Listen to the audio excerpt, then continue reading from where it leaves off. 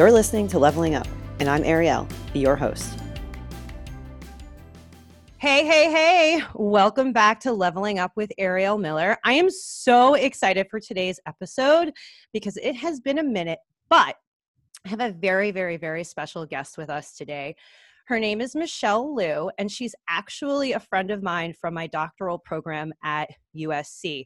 And I know some of you are thinking like, oh my God, you're going to get a doctorate? Well, surprise. In 2023, I will be Dr. Miller, and so will Michelle. She'll be Dr. Liu.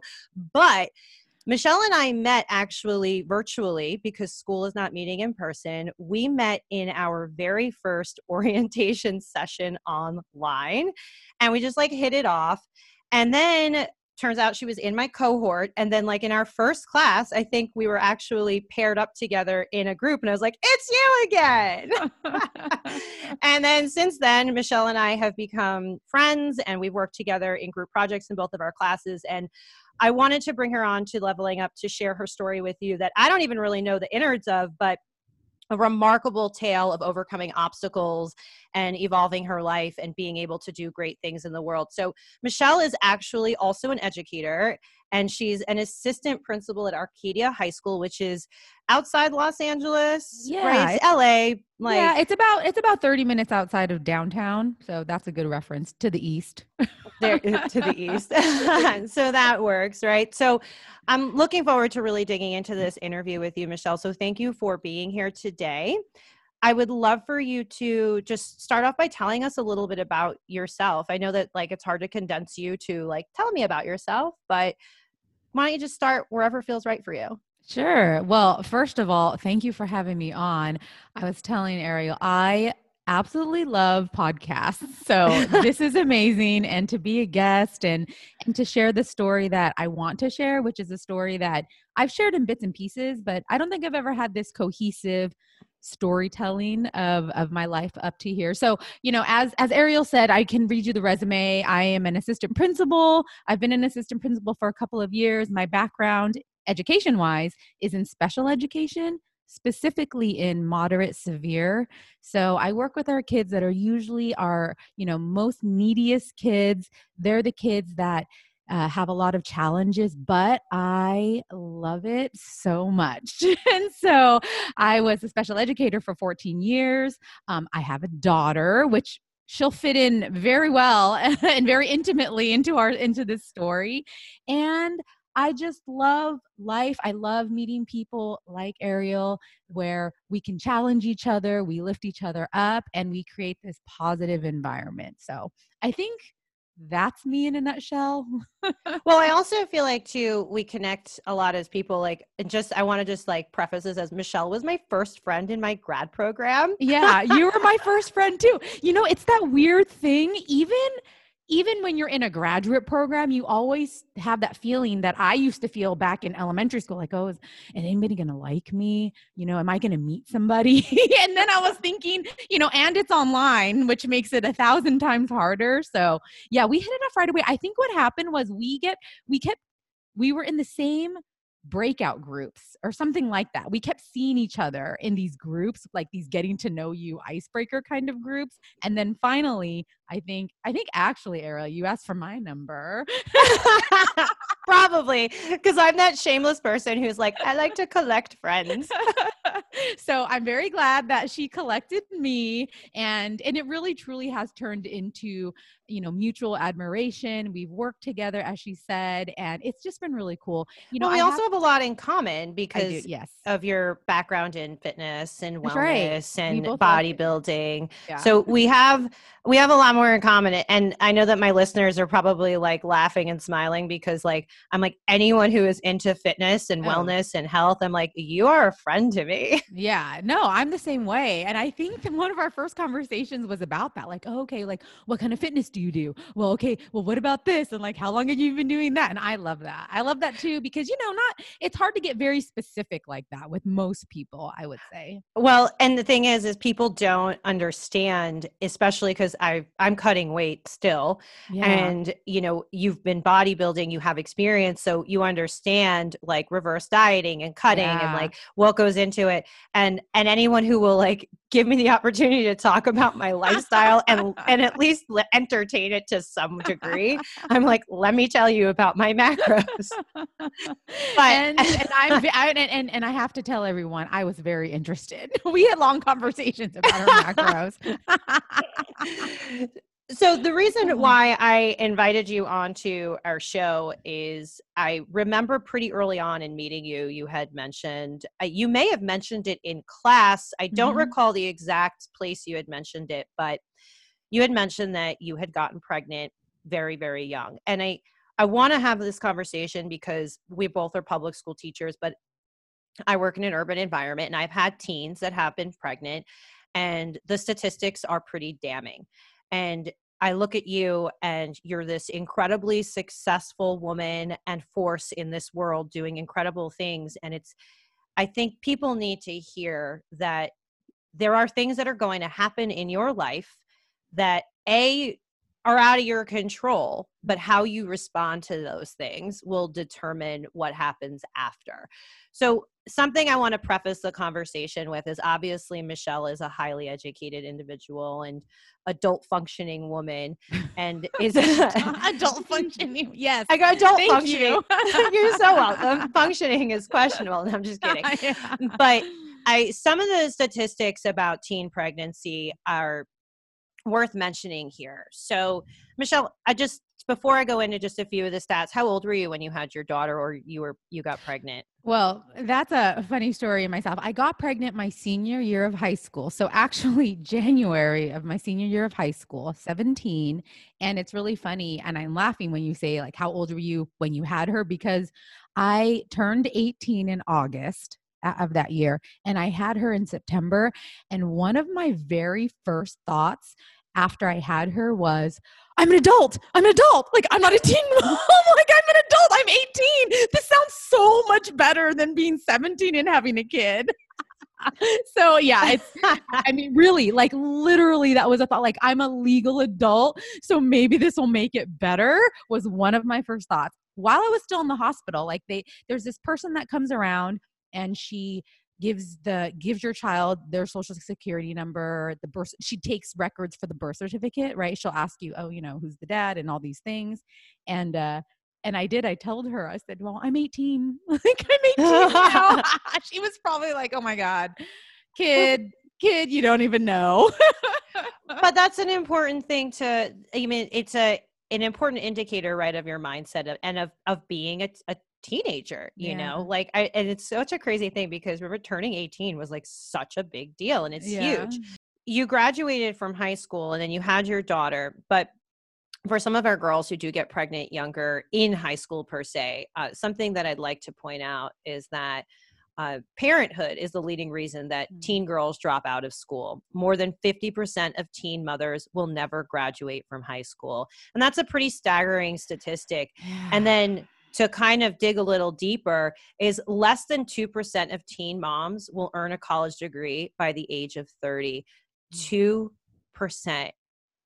Wow. I didn't know. I don't know any of these statistics. I've never looked it up in a clinical way, probably because I was living it at the time. And then now I think not that it's too painful, but it's something that I don't look at clinically because it is so personal to me and I want to move forward from it. So it's really interesting to hear that 2%, huh? Less than 2% go to college. That's pretty amazing, or graduate. That's pretty amazing. My question for you though is like, I mean, it's not a question because it's such a big concept, is how did you get from being 18 years old, having your baby, your baby girl, to going to be a doctor where no one's going to call you kiddo. I'm just going to throw that reference in there, to having your doctorate in 2023. So I know that's like a huge thing, but what kept you going? Yeah. How did you do it? Who helped you? What was that motivator in the pit of your stomach that kept you going? Yeah, no, that's great. And this is something that I think has defined my life, because normally when I think about my life, that is the defining feature in my life, right? Though there was before I got pregnant and then there was after I got pregnant, because it did shape me to who I am today. And I think the first thing to answer the question is just even deciding to have a baby, right? Because, my daughter was born in the 90s, the late 90s, and, abortion was fine, right? There's access to it. And I even remember I had a couple of high school friends when I found out I was pregnant. I suspected pretty early on, I was kind of tired. My period didn't come. My boobs were hurting. And I'm like, uh-oh. Also, unprotected sex, that had happened. So I think all roads led to you might be pregnant. And I remember very early on, I was talking to this guy. I was waiting outside of the school for my mom to pick me up. And it was a friend of mine, and he walks next to me, and he's this like cool guy, right? So he's, not into your feelings. You're not into your feelings in high school anyway. But I remember him standing next to me. He goes, it's not too late. And I'm like, what do you mean not too late? And he goes, well, like you could still have an abortion. And it was weird because he was standing next to me. So he was talking ahead, right? He wasn't looking at me. And I think that was his way of trying to give me options and let me know that we would be okay with that, or, like it's okay to do those things. And it's really interesting because of course I thought about it. Of course I thought about having an abortion, right? I was in honors classes. I was part of National Honor Society. I'm Chinese American. It is very unusual. I don't know if you have statistics on that, but I'm sure it's pretty unusual as a demographic for Chinese or Chinese American, teen pregnancy rates. I'm sure they're very low. It's almost like the makings of a Lifetime movie. Like not to make jest or like light of your situation, but I didn't break down statistics by demographic, but now you have me thinking that was something I should have done. Oh no, I mean, well, because you never even think about it, right? And so I think, like I said, it started there, right? It starts with a decision to, do I even want to have the baby? Am I going to even have a baby? And there was actually a pivotal moment where I realized I was. And there was a girl in my class who had gotten pregnant the year earlier. So I was a senior. So she had gotten pregnant as a junior. She was in my class. And I knew her we were acquaintances. We had classes together. We knew the same people, but I wasn't her friend. I remember I saw her in my senior year after I knew for sure that I was pregnant, and I was having this debate in my mind about, now what? What the hell, right? And she was working in the front office, and I walked up to the front office to do something, and I saw her, and I'm like, So I go up to her and I was like, hey, how are you? And, we made small talk. And then I asked her, I said, what made you decide to have your baby last year? And she looked at me and she says, because it wasn't the baby's fault. And I was like, oh no. Oh no. That's like, oh no, I'm going to have a baby. And I bet you anything in the world that she has no idea we had that conversation. I know for sure she doesn't know the impact. Sometimes I used to think like I should talk to her about it or reach out to her. But it's also one of those things where that happened, and that was the moment I knew. And it was really interesting because even back then, and I don't even know what my 17-year-old teenage brain was thinking, but even back then I was thinking, okay, if I'm going to do this, if I'm going to commit to it, I'm going to have to be all in with it. I can't just have a baby and then be very cavalier about it. So that was the first thing, right? Is deciding, okay, I'm going to do this. The second thing, of course, is telling my parents. But once they got over the shock and awe of that, I have to say that they were a huge support to me. I graduated from high school, thankfully, right? But I was already on the road to graduate. So I think for me, as long as I didn't fail everything, I would be fine graduating. So that was great. And I had my daughter in September, like I said, and my daughter's dad, he's Cambodian. So their family's Cambodian. And I remember there was this one time right after I had her, and his parents, so her grandparents on her dad's side, came over to my house, and his dad was talking to my dad, and they were looking at my backyard, and his dad said to my dad, oh, your backyard is a great place for a wedding. And I'm standing there and I'm thinking like, who's getting married? And my dad, and so his dad didn't speak English very well, right? I mean, he understood it, I think, a lot better than he spoke, but so he's telling my dad like, oh, backyard, like marriage, it's great. And my dad looked at him, and my dad is a very stoic man, and he is a man of few words, but he looked at him and he says, they are not getting married. And his dad, I think he thought he misunderstood. He's like, no, but your backyard, it's so wonderful. They can get married. And they said, and my dad said, if they want to get married later, they can get married, but they are not getting married just because they have a baby. When I say my parents are supportive, that's what I mean. They were looking out not only for my daughter's life, but they were looking out for my life, right? They wanted me to still have an opportunity to have a life. So I know that I am so fortunate to have those parents that are that forward thinking. So that was the other thing. And then the other thing on that is I was going to these, you have to go to these teen parenting classes. Okay. So my insurance company was like, oh, you're a teen mom. You're forced to go to these teen parenting classes. So you have to go to teen parenting classes before you have the baby, right? So just imagine a room of pregnant teenagers once a week. Yes, it was as bad as hormones on hormones on hormones. Oh, and there's these nurses like talking to you about, oh, make sure you eat healthy and make sure you do this. And I mean, come on. It was just, I'm sure now that I'm an educator and I'm in the position I'm like, that actually sounds like a great program. But, being a teenager in that situation, right, where the last thing we probably needed support-wise was someone telling us how to eat, and we probably needed more mental health support. I'm just saying. Well, you bring up a good point, though, as far as like being in education now and looking back with the hindsight, that there's probably a lot of ways to revolutionize programs. I'm not very familiar with teen programs that exist for teen pregnancy and things like that. And I know that they're out there. There's like First Five and things like that. But from what I can take a gander at is that I imagine that it's like anything else, like the services that we have that exist in social services, it's a mouthful, that exist right now, is that they were conceived out of wanting to do good, but the system is inherently fractured and not servicing people the way that it should. Yeah. Like you mentioned, mental health. You're an educator. Mental health is a colossal problem at our schools. We don't have enough money to fund psychologists and psychiatrists and counselors and all of these kinds of professionals that could really service their kids. Like at the end of the day, I didn't need someone to tell me how to eat while I was pregnant. I need someone to talk to. Yeah, no, really. especially, looking back, especially culturally, right? For me, and I can only speak for myself, is that the Chinese culture, just by nature of it, we're not a touchy-feely culture, right? We're very much a save face, put on a brave face, and you just keep going and you don't let anybody know that things are wrong.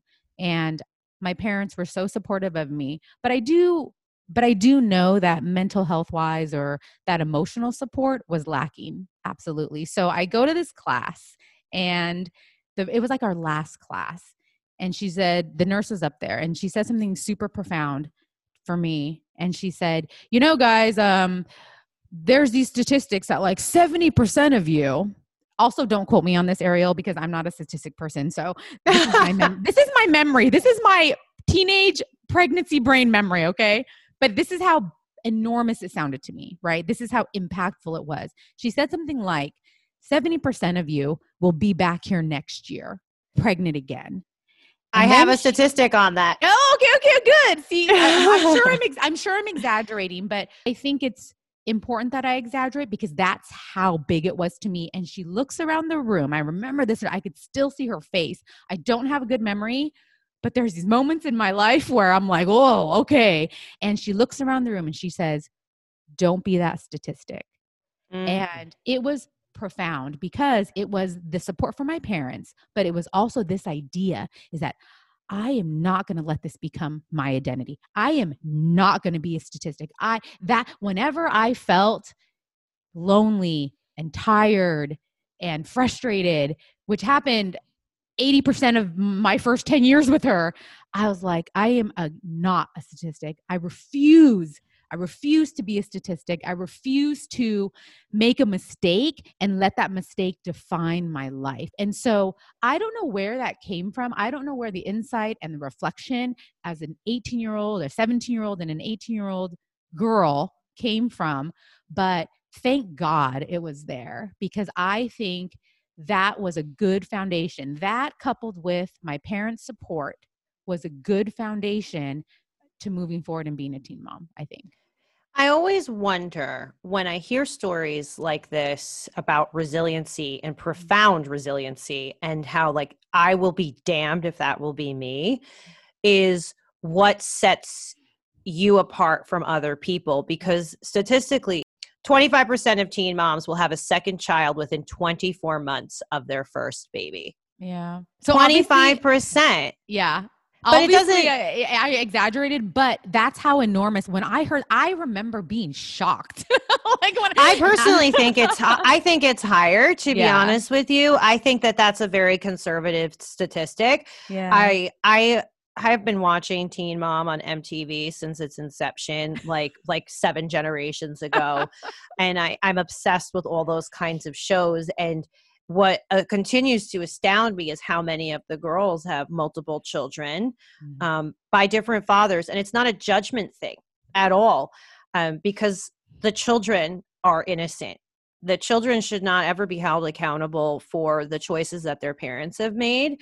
And that's also like what continues to fuel my drive as an educator. Is I look at those babies that are in my classroom as these beautiful vessels that I have been gifted. And I say that about being an educator. I've been gifted with this responsibility to elevate them. However, I wonder, you had this like drive and this fire, and it's like, was this an intrinsic thing? Was it your familial support? Because what we also know, right, about teen moms is a lot of the time is that familial support doesn't exist. Was it your familial support? Was it the fact that you were such a high achieving student? You were in honors classes. It was your senior year. You were on track to graduate. Like, these are all compounding factors for sure that impact success. But the biggest thing that I'm hearing and what you're saying is it's your mindset. Yeah, absolutely. I think I've thought about this a lot, right? Of course, because as I've gone through the years, and I'm a success story, right? Anybody can look at me and say, "Whoa, look at you, Michelle." And I've had that a lot, and I appreciate it, right? I appreciate when people say to me like, "Wow, that's amazing." So of course I thought about it a lot. Like, how did I get here? And I think for myself, I think it was all mindset. I think it was all my own grittiness. I think it's my idea of, I'm not going to, I have this personality where like, oh, you're not going to tell me like I can't do that. Right. It's just, I don't limit myself. And I really believe that was it. You know, it's interesting because of course I've had conversations with my parents over the years, and I expressed to them how grateful I am that they had the foresight to see the big picture for me and to allow me, you know, because they helped me with daycare all the time. They helped me with so many things. I lived with my parents until my daughter was very old, because they would take her to school and pick her up, and they would do all these things as I was working and as I was going to school, just so many things. But I remember my mom said to me one time, she goes, "You know, Michelle, but you had to want to do it." Like, yes, we were there. Yes, we were there. We supported you, but you had the drive. You did it, you know? And I think the other thing too that I'm really proud of is, I don't even know. How do you even know how a 17 or 18-year-old thinks? But I remember that when I found out that I was having a girl, it was right before the senior awards assembly, very weirdly. It's just the weirdest thing, where I'd gone to the doctor and they told me I was having a girl. And I remember thinking after that to myself, like, what would I want to do differently with my own relationship with my mom? What are some things that I wish I had with my mom and that I want to have with my own daughter? And one of the biggest things was that emotional support, was the open communication. You know, with my mom, I was always hiding things from her because I was afraid of the judgment, or I was afraid that she would criticize me. And I think it has a lot to do with culture and generation. I don't blame my mom for it. I absolutely don't, because she was a good mom. But I do remember thinking, I want my daughter to know that I'm here and that she can talk to me about anything.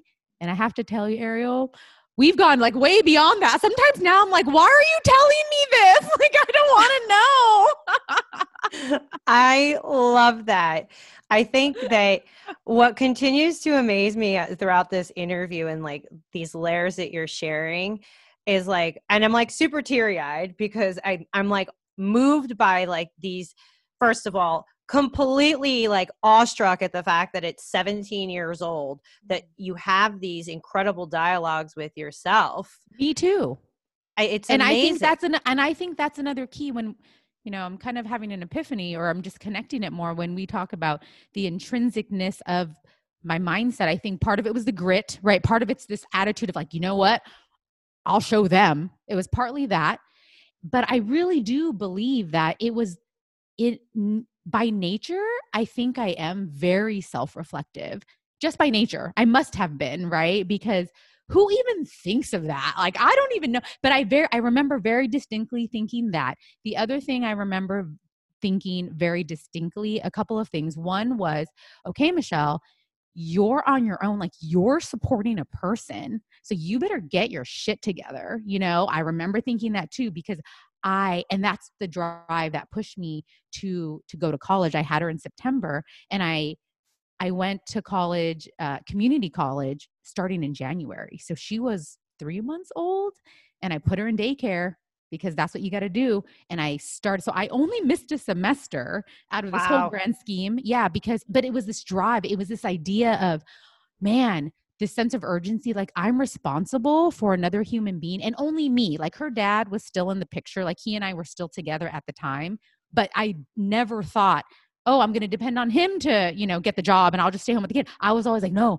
it's me. Like there's another person that depends on me. And the other thing that I thought, and I really looked at my life and I said, because I'm on my own, I'm going to have to look at myself in the mirror every day and I'm going to have to like myself because I can only depend on myself because now I have this other person. And I remember looking at myself in the mirror and I didn't really like what I saw, to be honest. I had a lot of things to work on. And the one thing that I started with, very basic, I think also I was also 18, so not that profound, but I remember looking at myself and saying, what are the things within me that I need to work on? And one of them was just, I felt like I was a very selfish person. I am a very selfish person by nature. Absolutely. I'm 100%.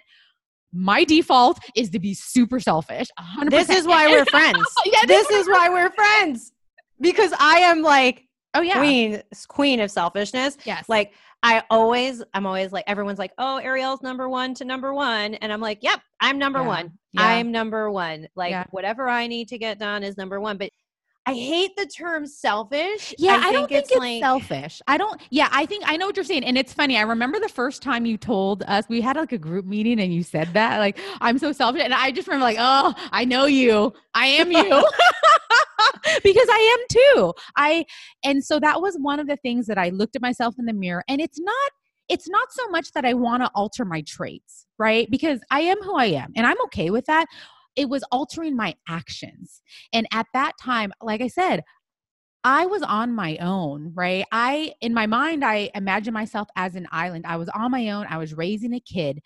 I'm going to have to be okay with looking at myself in the mirror, and I'm going to have to like myself. So those were the thoughts that I was having at fucking 18. Like I just feel lucky now that I was having those thoughts then. And I really worked on that, right? I really, really consciously, whenever I had to make a decision that had to do with my daughter, which is like my whole life, right? Like my whole life had to do with my daughter and the decisions I made. I always had to consciously at first make the decision that would benefit her and not just benefit me. You know what I mean? I think that's what I mean about the selfish part is I had to acknowledge that was my default. So that way, when it came to her and when it came to decisions I was going to make in my life, that I kept that at the forefront. That was my weakness. So when we talk about overcoming obstacles and up-leveling and evolution that happens for people, the fact that you were so self-reflective and in hearing what you said is like, first and foremost, you took complete responsibility and ownership, period. of I'm having this baby and I'm going to do this on my own. That we've mentioned the term grit and we've talked about perseverance, but this concept of how like you literally took a situation that could have been potentially catastrophic to your life and your daughter's life. Yeah. We know the statistics, like we've mentioned, are unfavorable to teen moms. And the fact that you took something that somebody could have looked at as a terrible thing happening to you and said, this is happening for me.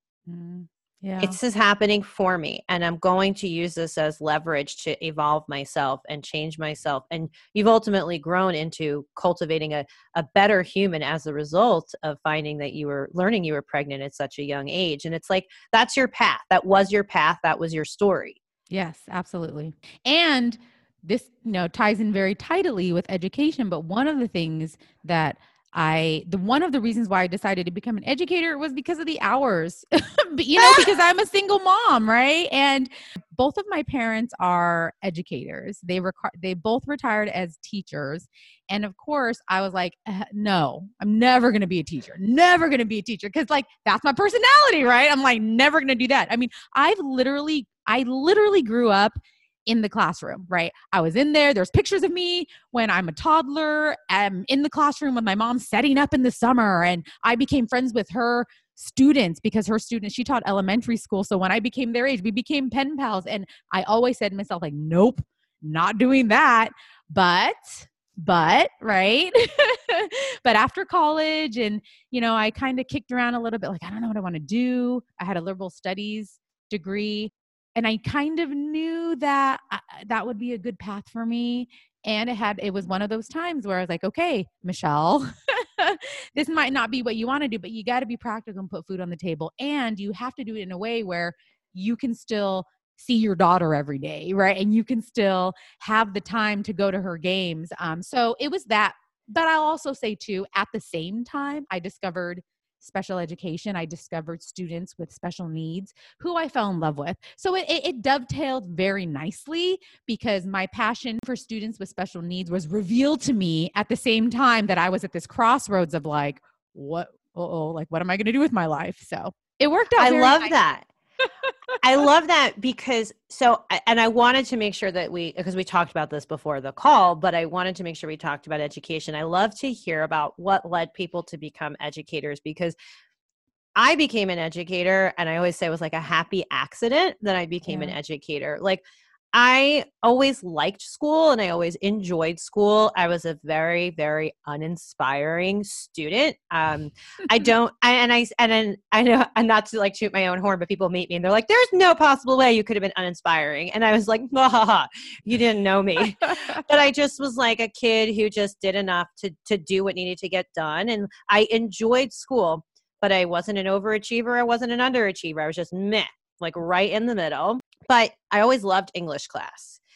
And I always thought to myself, well, I had wanted to be a fashion designer. I grew up in New York and I was like, I'm going to FIT, Fashion Institute of Technology. And I'm going to be the next greatest thing to Betsy Johnson because she was like peaking in the 90s. She's great. Yeah. Oh, it was amazing. And I was like, I'm good. And that's like who my icon was because I dressed like, I'm very out there, which I know you know that. So like, I you wore mean fabulous. crazy shit. You mean fabulous. Obviously. Yeah. And I was like, if that doesn't work out, I guess I could be an English teacher. I love how you went from designer like Betsy Johnson to like, or I'll be an English teacher. Literally, that was it. Well, I mean, if we're going way back in the hot tub time machine, when I was a kid, I wanted to be an FBI agent. And I swear I have like looked that up and I'm too old now, but I've like considered it because like, I was like, I'm a badass bitch. I could be an FBI agent. Like so I strike fear in man, woman, and child. So if you teach middle school in the hood, like, and you do so successfully, you could be an FBI agent. I absolutely endorse you. Yes, that's true. However, I only got into education because at the time I was like in undergrad, I was really kind of like bored with my fashion coursework and I was tired of meeting people who I just didn't feel like, I hate to be general, but they didn't fulfill me on a level that I wanted to be fulfilled. And I was dating this guy everything toggles back to a guy.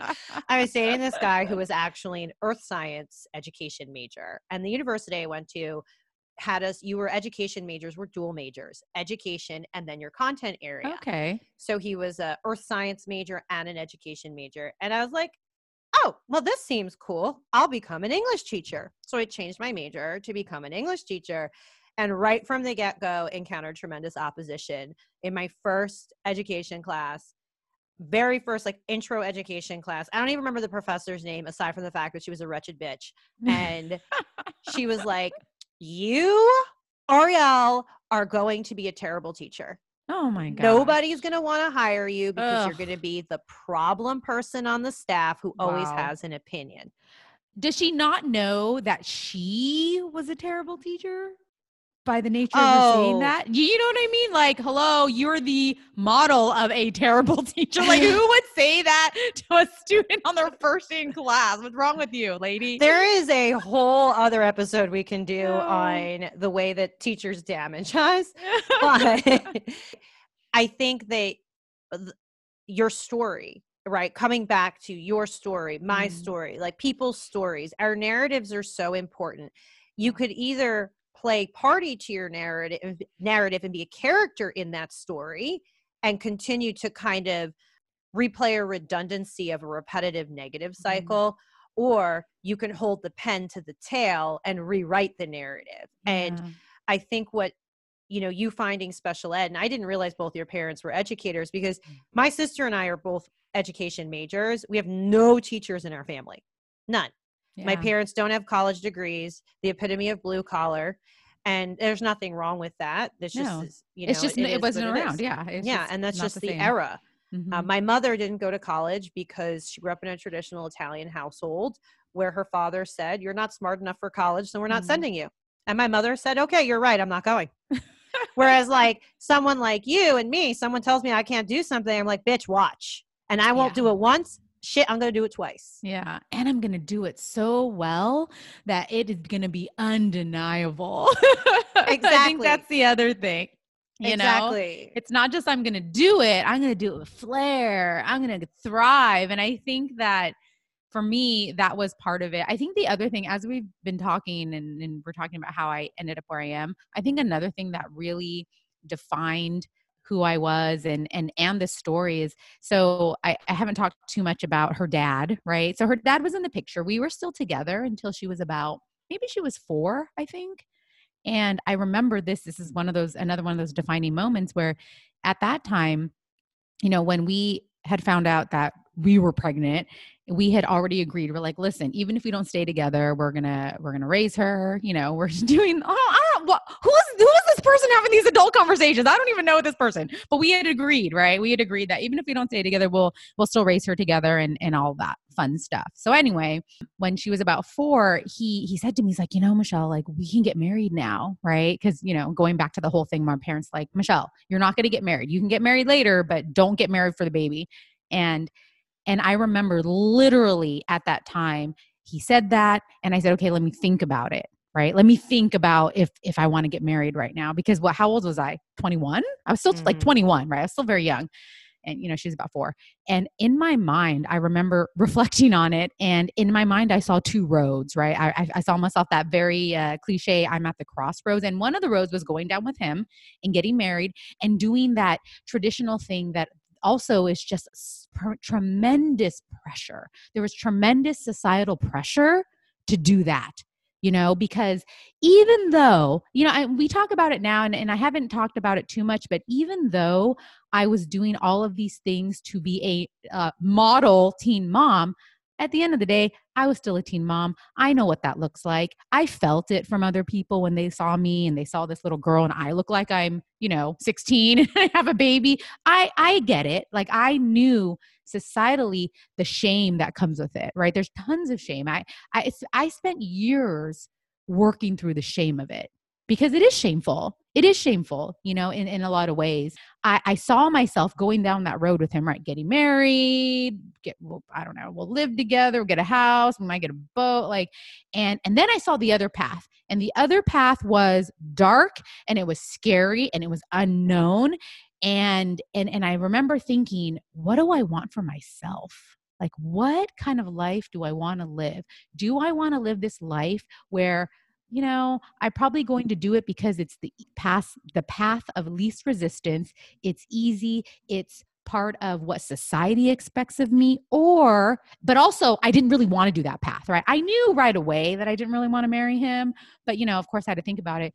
Or do I do the terrifying thing, which it was terrifying, right? The terrifying thing of cutting off that familiarity, cutting off that safety net of, oh yeah, I got pregnant when I was 18, but don't worry, we got married and then I got a job and then we're okay.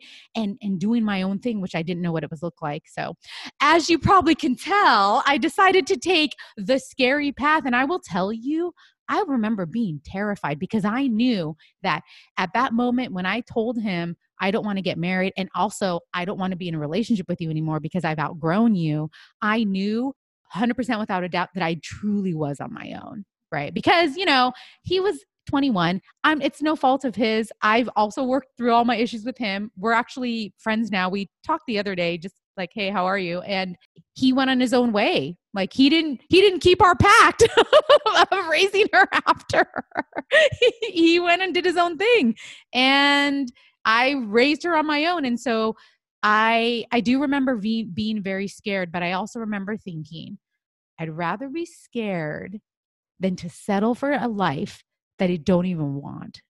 You are an absolutely amazing person. I'm literally holding back tears because in listening to you share that and just that visualization that I have inside my mind of how you're literally at this juncture and how you took this leap of faith in yourself, and the fact that you had the courage and the bravery to realize that you could do this, and it may not be, it won't be easy. It's going to be hard.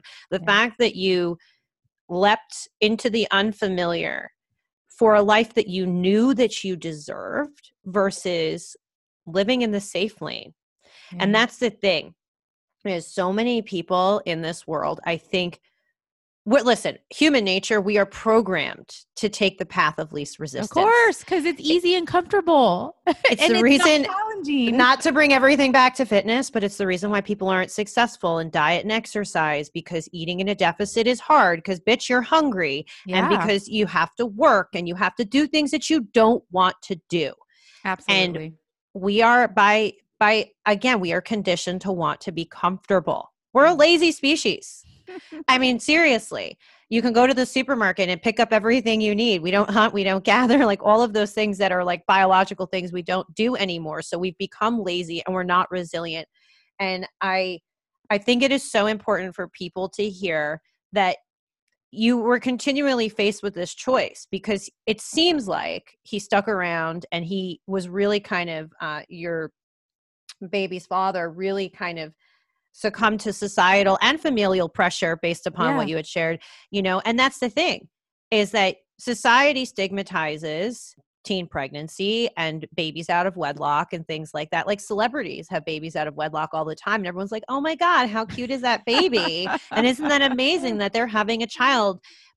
But when a normal person has a baby out of wedlock or a teen gets pregnant, it's like, oh my God, they had sex and now they're having a baby. You must get married. But, just because we think that there's a path that people should walk, because many people have walked that path, doesn't make it the right path.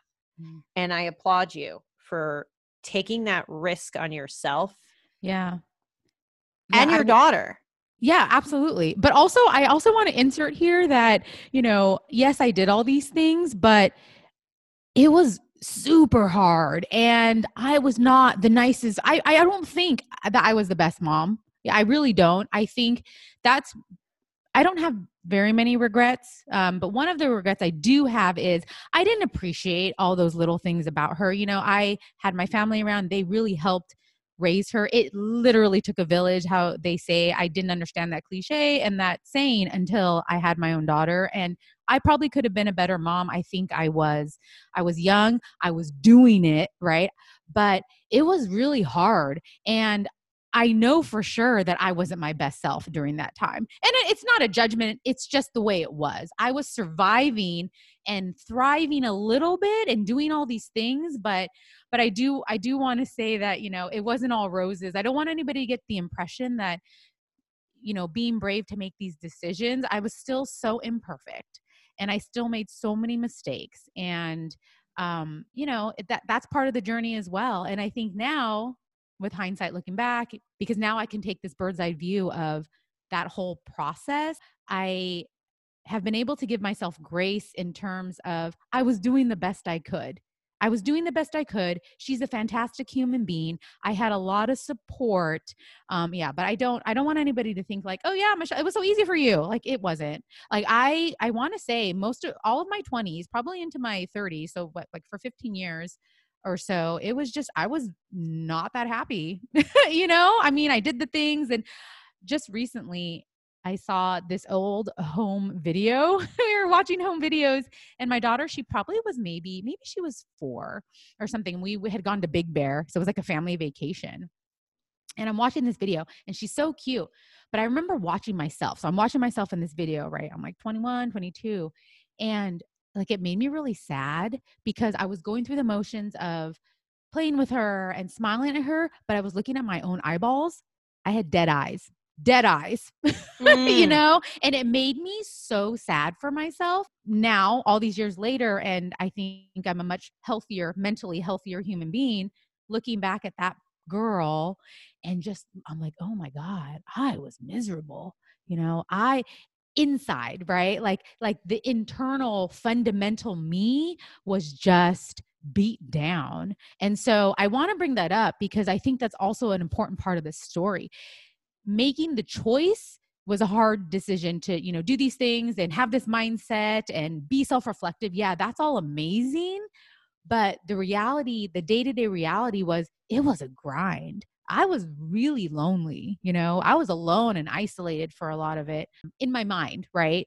Like, even though I had a lot of people supporting. So, well, and that follow through in spite of it, right? To continue to keep going. And I think that is an important point. I'm glad that you mentioned that you were looking back and seeing yourself, because ultimately making the initially hard decision to go out on your own was probably the easiest decision. Yeah, and then the harder decisions are the ones you made day to day to continue to carry on and move forward with this life that's hard. And I want to continue to emphasize for people that are listening is that we can do hard things.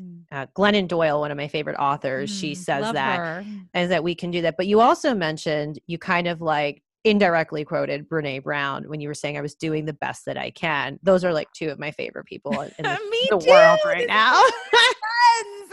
Like when we were in class and like the Dr. Somkian was like talking about, was it her that talked about Brene Brown or Dr. Phillips? I don't remember. Phillips too. Yeah. Yes. And I'm like, she's my hero. I actually have the workbook on Rising Strong, but that's exactly it. You said I was doing the best that I can.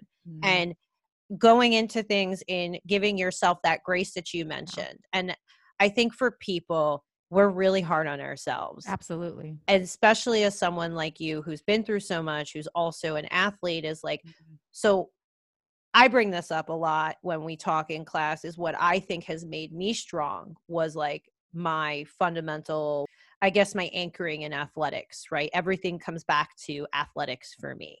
And that's what's made me gritty, and is understanding that I'm held accountable to a higher organization and a team of people that are relying upon me, and what I do and how I do it impacts others. But the fact that you can look back on something and recognize that I made a hard decision and then there were chips that fell in a certain place and I did the best that I can, that's all we can ever do. So like in a game situation, I'm doing the best that I can. We're going to make mistakes, but we're faced with, I made a mistake. Does it define me? or Right. do I move forward and learn from it? And you've Mhm. allowed these things to not define you, because it was very easy to succumb to circumstance. Yeah, absolutely. Very, very easy to become a statistic. Very, very easy to take the safe route. And the thing is that because you brought it up several times about your daughter's father, Yeah. is that you marrying him would have tethered you in a way that would have prevented you from growing into the woman, the educator, the mother, the daughter, the friend, the colleague, the student that you became. And you talk about dead eyes. Mm. I hate to say this, but when teens are forced, and that's, I'm sorry, what teenager actually really wants to get married? I know that, like, Oh, no, it's true. They I don't mean, know. They don't. It's not their will. It's societal pressure. It's family pressure. It's also, you know what? It might be their will because it's the shame. And I love Brene Brown, right? She talks a lot about shame, and it took me a long time to be unapologetic when people would say, "Oh, like your daughter, oh, you look so young. She seems so old." And a lot of times I would, respond in a very like flippant way, but inside I would cringe because I still felt shamed. I still felt shameful. And it's not the person, they weren't shaming me, but it was this whole idea, this identity, and this perception of what a teen mom is. And it's shameful. So I do believe that maybe some of those, they get married, right? Some teen moms get married because they feel like it absolves them, or it covers, or it takes away the shame, because I believe that the shame is so hard, that can eat you up. And that's why I think I had dead eyes. And that's why I think, all of those years, like for the first 15 years or whatever it was, I had to work through that and really learn how to detach myself from the shame, right? But I had to consciously do that. And I had to tell myself, no, Michelle, you're not a piece of shit. you know, you're actually doing all of these things. And of course, now my daughter's 23 now, and I've been far enough away from it, and I've healed myself, right? I've become so much more, even more self-aware, and just really worked on my own internal, emotions and identity, where I can see that that's what I was trying to do, right? But shame hovered over me for most of her young life, and it wasn't until I forcibly removed that from my life that I've been able to talk about things like being a teen mom. This conversation that we're having, no way, even maybe 5 years ago, couldn't do it without breaking down, without, feeling embarrassed. You know what I mean? Whereas now it's really interesting. This one last segue. The other day I was over Thanksgiving. My daughter she lives in a different state. So I went to go visit her for Thanksgiving, and we were in a store, and this young couple said, "Hey, we're looking for this." We were looking at baby bags. We're in the store that had baby bags. And they're like, "Hey, so do any of you have kids? Because like, what, do you think that this would be a good baby bag?" And she's like, "No, I don't have kids." And I'm like, "Yeah, no, I don't either." And then she looked at me, she's like, "Mom." And I'm like, and I was like, "Oh yeah." and it's funny, but it's also very symbolic, because I've literally been able to get over being a teen mom and put that in my own past for myself, right? Get over it in my own mind of thinking, "Oh no, like there's this thing and I did, and it was terrible, and it was a mistake, and like I had to pay for it," right? Because of course I have felt like I had to pay for it, and it's shameful. But it really just tells me, mindset wise, like, whoa, like you're healed. You've healed from that whole life defining situation, and healed in a healthy way. Yeah, she's like, it was so funny. She's not very sentimental. She's amazing, but she's also very logical. She's like, "I can't believe you said that." I'm like, "I meant I don't have a baby. I don't have a baby child. I don't have a baby child." They were talking about baby bags, right? And it was funny. We were having this conversation, and they're looking at us, and they're like, "Oh, okay, thanks." Sorry. Yeah. So I want to circle back to, because you mentioned this, if you don't mind speaking to it, you've mentioned that the healing that you've gone through. Yeah. Were there things or steps that you specifically engaged in? I don't know. Did you find religion? Did you find yoga? I mean, I know it's different for everyone. Were you journaling? Was there something that was like a turning point for you that helped you on your healing journey to make peace with those things? That's a really good question. Well, I've always been a journaler. I was also an English major. I was liberal studies and my concentration was in English. So I have journals from when I was in elementary school. So Me too. yeah. But maybe, you know what? Maybe that's where the self-reflection comes in, right? Like if I naturally like to write, I naturally like to write about my internal self, and that was a habit that I had cultivated inadvertently as a kid. So maybe that's why I was self-reflective. We've talked about this before, but fitness, I love bodybuilding, definitely is an escape. Definitely, if I had to pick one thing, was this idea of getting into fitness and that becoming a safe haven, right? Every day for an hour, I can go and be myself, right? And so I think that helped a lot. Gosh, other than that, it was just a lot of internal reflection. Well, it's not necessarily like, it doesn't have to be this, like, I think people overcomplicate things, right? I think people think a healing journey has to be like, a 6-month retreat in Bali where you're living in the jungle and you're eating fruits and vegetables and juice cleansing and Right. meditating to have a come to Jesus moment. And you've mentioned two things that science and research fully support in healing, overcoming obstacles, being able to grow and evolve, like that self-reflective component, which is journaling. And now it could take on so many forms. It could be vlogging. It can be running an Instagram page and sharing your healing journey. I mean, there's so many different ways it's evolved in the world in which we currently reside. But you mentioned the fitness thing. As someone who also is very into fitness, is that hour is yours. And no one can take that away from you. And especially when you're training for a specific goal, all you can focus on is the here and the now. And, people ask me all the time as I've gotten into road cycling, where I go on these rides and I just rode 100 miles, which That's was amazing. like, it was amazing. And the most like, I don't want to say it was one of the most transformative things of my life, because I still cite my first bodybuilding show as, and anyone who's ever done a show, oh my God, you cannot explain it. Anyone only people who have done it understand. It's like a camaraderie. It's a secret society. You talk about eyes. Like, that's why you and I right away were like, oh, okay. Because shit, you got to be batshit crazy to do a bodybuilding show. True. I totally agree. And I also agree that it is very transformative. It absolutely is. But it's an escape. So like, I ride my bike, and the only thing I'm thinking about on my bike is, aside from not dying, but is just one pedal stroke in front of the other. It's an ability to completely disconnect from the world that I'm living in. And I love that you shared those tips, because I think, again, people think that they need to have some sort of lightning strike epiphany in order to start to heal. And all it takes is recognizing that you have the power to start your healing journey today, right now.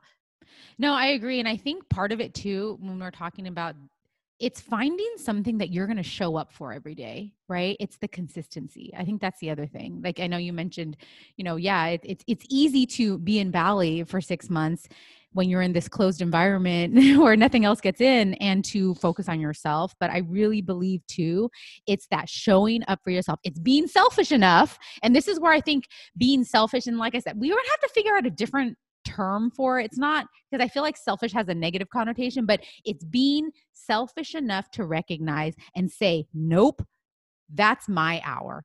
Every day, that's my hour, and I'm going to work around the hour. I'm not going to work that hour into it. I'm not going to let other people take over that hour. I'm not going to give that hour to anybody. But I think that's the other thing, is just finding that thing that quiets your mind and puts you in the present and makes you feel at peace with yourself. And then it's making the commitment to do that every day and to guard it. I think that's the other, because like, for example, so I've been in fitness, I've been consistently working out, let's say going to the gym 5 to 6 days a week or whatever it is, for almost 20 years now, and I would fit it in. I would do it before work, right? I used to be, I would do it right after work, but it became one of those things where like I would tell my daughter, she would go to school and then she would either be in daycare or get picked up.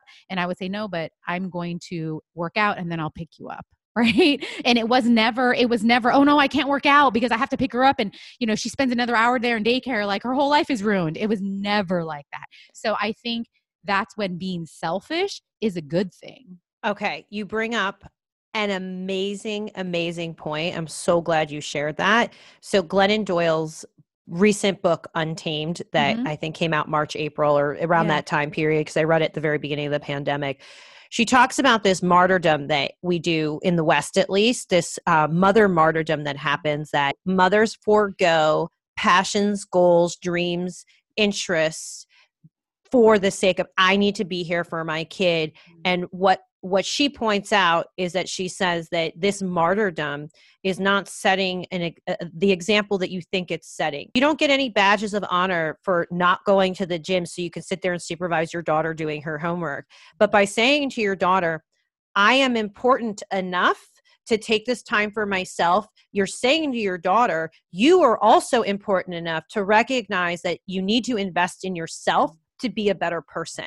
And that's what's important to understand, is it is not selfish. You are not ruining your child's development. You're not ruining your daughter's life by picking an hour a day that you own for yourself, because that hour a day makes you better for everyone else in your world for 23 other hours a day. It's so true. It's so true. I remember this time, like I said, my parents were amazing. I remember when she was, maybe she was a toddler, 2 and 3. And my mom would tell me, she'd say, hey, go out with your friends on the weekends, right? Like take that, like we'll watch her, go out with your friends on the weekend. So like I said, my parents were fabulous in that way. And I remember I would go out and I remember having this conversation with my daughter, and she's like, I don't want you to go. Like, I don't want you to go. Like, I want you to stay. Like, why do you have to go? And I told her, I said, listen, because mommy, you have friends. She's like, yeah, I have friends at school, preschool. And I said, mommy has friends too. And when mommy gets to go with her friends, she can come back and be a better mom. And I said, and I know you don't like it that I'm leaving you. I said, I know you don't. And I know you're going to cry, because she was, very attached to me. She still is very attached to me. But I said, but I need to do this. And I did it guilt-free. And I think what you're talking about, now looking back, I am grateful that I was young and dumb, and ignorance is bliss, because I didn't have any mom guilt. I know I don't know that much about the mom culture online right now, but I have heard this idea of mom guilt. And, I think back to myself, I'm like, did I have mom guilt ever? Not really. You know why? Because I had to get my shit done. And at the time, because I was young, I think it was one of those things like, no, I need time for myself. Like, I'm going to go crazy if I don't go out with my friends, if I don't have that time. And I would tell her, I said, mom needs her time too. So I think being young, I think also this is right before, like internet wasn't that big of a thing. I couldn't go on and Google it, because I'm sure it'd be different now, right? There's so much information that we're bombarded with by so many different people about the right way to raise kids or the right way to be a mom. I had none of that. I think the only thing I read about being a mom was that old school What to Expect When You're Expecting book. And that was more for like developmental stuff. It had nothing to do with like raising a kid the right way. Oh, it is crazy. My sister had a baby in June, and the shit she tells me and the shaming of other moms. And I am blown away about when to decide to give your kids solid food, and how there's a polarized mom community about, do you give the kid purees or do you give the food solid? And if you're giving your kid solid food, you cannot talk about purees, and you cannot give your baby purees. And I don't even know. My sister, I was like, it's fucking food. Just fucking feed the baby. She'll figure out how to eat it. Like, I don't know. It's evolution. We've been raising children since the dawn of time, and we obviously survived. And I'm really grateful that I was able inadvertently to bypass all of that. Really. Like I was able to I don't have to spend the mental energy thinking about all those things. I was young. I was practical, right? I'm like, okay, well, you have to go to daycare when you're 3 months old. And once you're in school, like you have to stay into a daycare for a couple of hours after, because going to school and I'm working and I'm doing all these things. And I talked to my sister about that we talk about it a lot. My sister was only 15 when my daughter was born, so they're very close, right? And she helped. My sister is great with her. My daughter's very close to my family. And that's one thing that we talked about is just that it takes a lot to raise a kid, right? But also, if you have to do certain things like put your child in daycare and keep them out, school and do all the other things, that's not the most important thing. And that's what I've learned. It won't wreck their lives, right? No. So many other things. What did I do instead? I invested in our relationship. I invested in the communication. I spoke with her about many things. I mean, I was very honest when she was in preschool. She came home one day and she goes, "Mom, why are you so much younger than all the other moms?" That's what my friends tell me. Yeah. And she was really young. And even then, I told her then, because I had you when I was very young, and it was an accident, meaning I didn't expect you, right? I didn't expect you, but I'm so happy you're here. But that's why that I'm so much younger than the other moms. And as she grew up, we had that conversation, not all the time, but whenever it did come up in different iterations, depending on her development, right? And I remember when she was a senior in high school and it was January, and I said, "Hey, this is when I became pregnant." And she was just like, "That is so great. I can't even believe it." Like, oh, but I think it really hit her, as a senior in high school, like, "Oh shit, you were pregnant right now?" Like, I can't. And she's like, "I can't even imagine." I said, "I know. It's crazy." It's crazy. But, I think that was the thing. So yes, did she have to be in daycare? And yes, did I probably give her solid foods at the wrong time? Absolutely. And Damn you. I know, right? But I think when we look at the big picture, and maybe if you're a mom and you're listening to this will help you feel better about yourself and your choices, and about doing the best you can within your circumstances, because I think that luckily I invested in the right things with her. I spent the quality time to build a good foundation for her where she felt valued, where I told her, "You are valuable," where I said to her, "Let's have conversations," where I was super open and honest about my own circumstance. Like I said, in a developmentally appropriate way, right? But really, I never hid it from her. Her dad, when we would talk about him, and he had some mental health issues. And so when we would talk about that and I would explain it, and I said, "Yeah, it's just, it's like this chemical thing in the brain, and he's trying his best and he's working it out." And I never shied away from being open and honest with her. I never shied away from the struggles. It's been hard. It's hard for me to raise you on my own. It's really hard. And there's many like financial sacrifices I made so that she could go to summer camps and she could do these things. Because the other thing I think to myself was, I want her to be better than me, right? I want her to have more opportunity than me. I want her to do more than me. And so what would that look like? And that would look like going to summer camps. That would look like having opportunities to travel. That would looks like being in club soccer, right? And so, but at the same time, I would have conversations with her about that. Like, I'm sacrificing this for you because I want you to have more than I did. I And love that. yeah. And I think those are the right things to invest in, so I love like, your honesty, so Michelle. let go of the whole, let go of the daycare and all that stuff. Like, I think if you invest in the things that really matter, they come out fabulous. And she's fabulous. She really is. Well, you mentioned this concept of shame that you had growing up as far as societal pressure and expectations and all those kinds of things. But, the way that the world has evolved is that there is a lot of mom shaming for how you choose to raise your child. And I see that with my sister and the amount of stress and strain and pressure that she feels about to do this right. Both my sister and I came from blue collar working class parents. We lived in a suburb of New York City in a town called Oceanside. We lived in a very modest house that as a kid, I was embarrassed of, even though it was a great house, but my friends had more. My friends had more. My friends' parents had more education. My friends had nicer clothes. My father's business went bankrupt when I was in elementary school. I was probably third, fourth grade-ish. And my father was out of work for years. And my mom was the one who worked. And I remember being young enough to not really be embarrassed. Like I didn't understand what was happening because my parents did a really great job of shielding adult problems from my sister and I.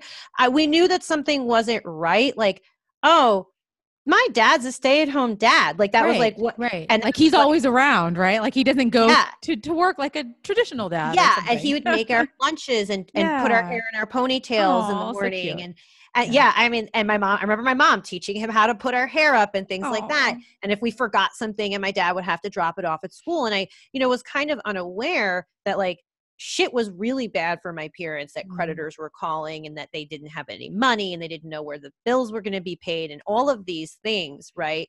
But we didn't have any money, yet my parents, we watched movies together. Yeah. We lived near the beach in the winter. We have pictures of us in jackets going to the beach and picking up shells and doing winter picnics and that doesn't cost anything. We would go to the nature preserve and we'd walk around and we would lie on our bellies and look, and my dad would say, be real quiet. And then the hermit crabs would come out of their little holes, and then you got to see all the sea life. Like, to be a great parent does not mean to buy them a fucking Segway and a drone and what are those, a hoverboard and a Game Boy. Like, all of Game Boy, does that even exist anymore? But I'm saying the era that we grew up in, but it's like, that's not great parenting. Yeah. Great parenting is the time that you invest in speaking to your child, building them up, being real with them. And as much as my parents shielded the adult things from us, we had a very, very open, reciprocal relationship where my parents asked us questions. Like, we were not allowed to not eat dinner together as a family. Yeah. Even now, I'm 38 years old. When I go home to visit my parents, if I'm out,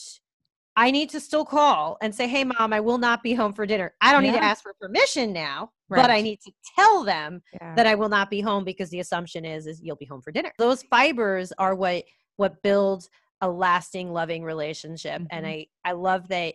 And the way that this is kind of like wrapping up is like, that's what it comes back to, is that like, to love someone, you don't need money. Yeah, no, absolutely not. Absolutely not. And I think that it's really easy, especially now in this age, to get wrapped up in the minutia, right? Of how to raise a little person.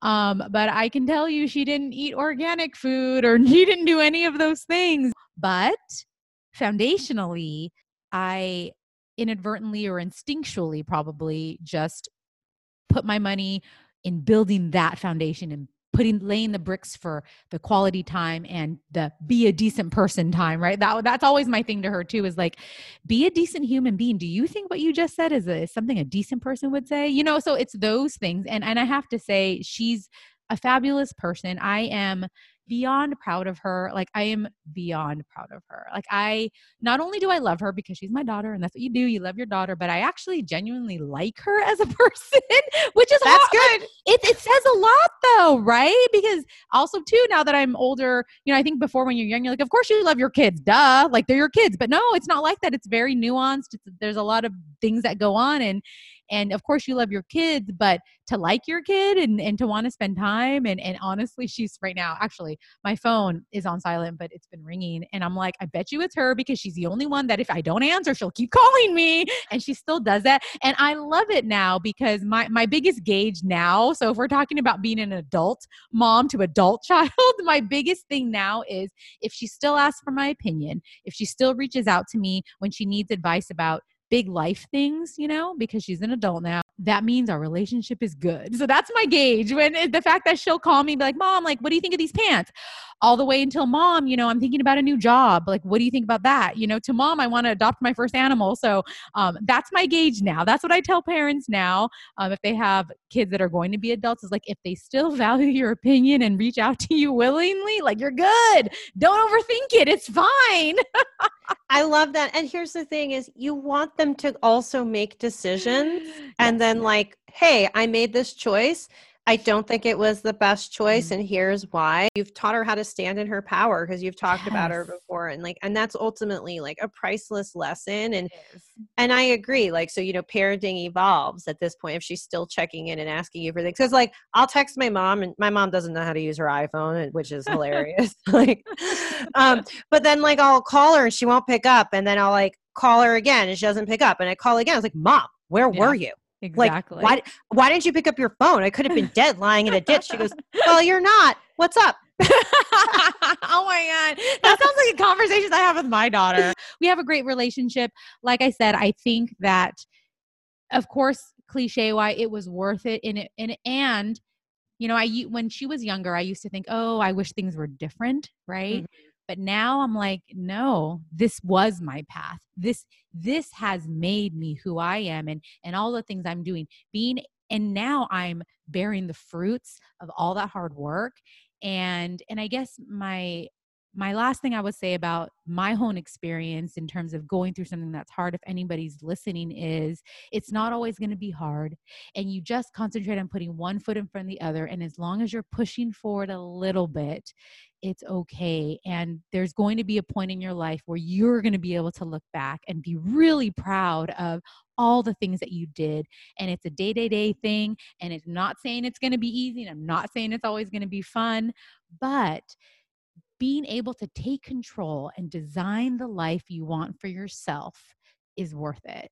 So, Michelle, hmm. that is the perfect way to wrap this up. But before we wrap this up, I do want to give you an opportunity to plug your podcast so that my listeners can go ahead and check you out, because Sure. you are a gem that I am so glad to have met and I feel call the a exact same friend. way. I feel the exact same way about you. Thank you. Absolutely. Oh my, are you kidding me? Like we could, everyone, we could literally talk for hours, literally. About anything. Yeah. Like we had this whole conversation before we even started recording, because I think that we see in each other kindred spirits. So yes, I do have a very brand new podcast. It's called In the Principal's Office with Angie and Michelle. And really, it's just kind of conversations that we're having now that I have with my principal. So it's an educational it's a podcast about education, but really also about much more. I like to interview people and do what we're doing. How did you end up in education? What's your journey? How have your life experiences shaped you to be the leader you are, to be the person you are? And also, it's just to show people that you know, being in leadership or being in a position of power, I feel like a lot of times there's perceptions or people start acting a different way. And it's so important for me that we can pull the curtain back on that and share that experience. So it's been, honestly, it's been super fun. I really love it. It's called In the Principal's Office with Angie and Michelle. You can find, okay, you know, Ariel, she'll laugh because I'm trying to get into social media and kind of a little bit. So I do have Instagram. My IG handle is it's Miss Lou. So I don't know. You can put it somewhere. I'll put it in the show notes so Okay, people great. can go ahead Awesome, and because find you there. because I think I'll actually have a mental block about being able to say it. But yeah, but the podcast is super fun. So if you want to, if you're interested in educational things and having real conversations, you can head over there. And I just want to say, Ariel, you're my inspiration for being a Renaissance woman and doing a whole bunch of different things and seizing life. And like I said, I think that's why I identify with you so much, because I feel the same way about life, right? My new motto now is limitless possibilities. And I really like that, right? That is good. Limitless. Like, I don't know what my life is going to look like in a year or 5 years or 10 years. But what I do know, though, is that it's a possibility to be anything. So I love that. that's my new motto for myself. I love that. I always say that I suffer from thinking I can do and be anything. There you go. It's the same thing. It's exactly. And I say I suffer from this thinking that I can do and be anything. So yeah, I do too. Limitless possibilities. Limitless possibilities. I do suffer from that as well. I love it. It's a wonderful thing to suffer from. So, ladies and gentlemen, thank you so much for listening to this episode with Michelle Lou, who will be Dr. Michelle Lou in 2023. Oh my goodness. I want to just continue to emphasize that because it's an important achievement. Well, we'll have to come back on and then you can just keep calling me doctor. I'll keep calling you Dr. Miller. The whole episode is just going to be us calling each other doctor because it matters. It does matter. Thank you so much for listening to this episode of Leveling Up with Ariel Miller. It has been a pleasure. And again, you can find me on Instagram at Ariel_Miller. Please feel free to send me a DM or all of those wonderful things, sharing your thoughts. And if there's an episode that you'd like us to go ahead and cover, topic, theme, etc., please feel free to go ahead and let me know. Love you. Mean it. Mwah.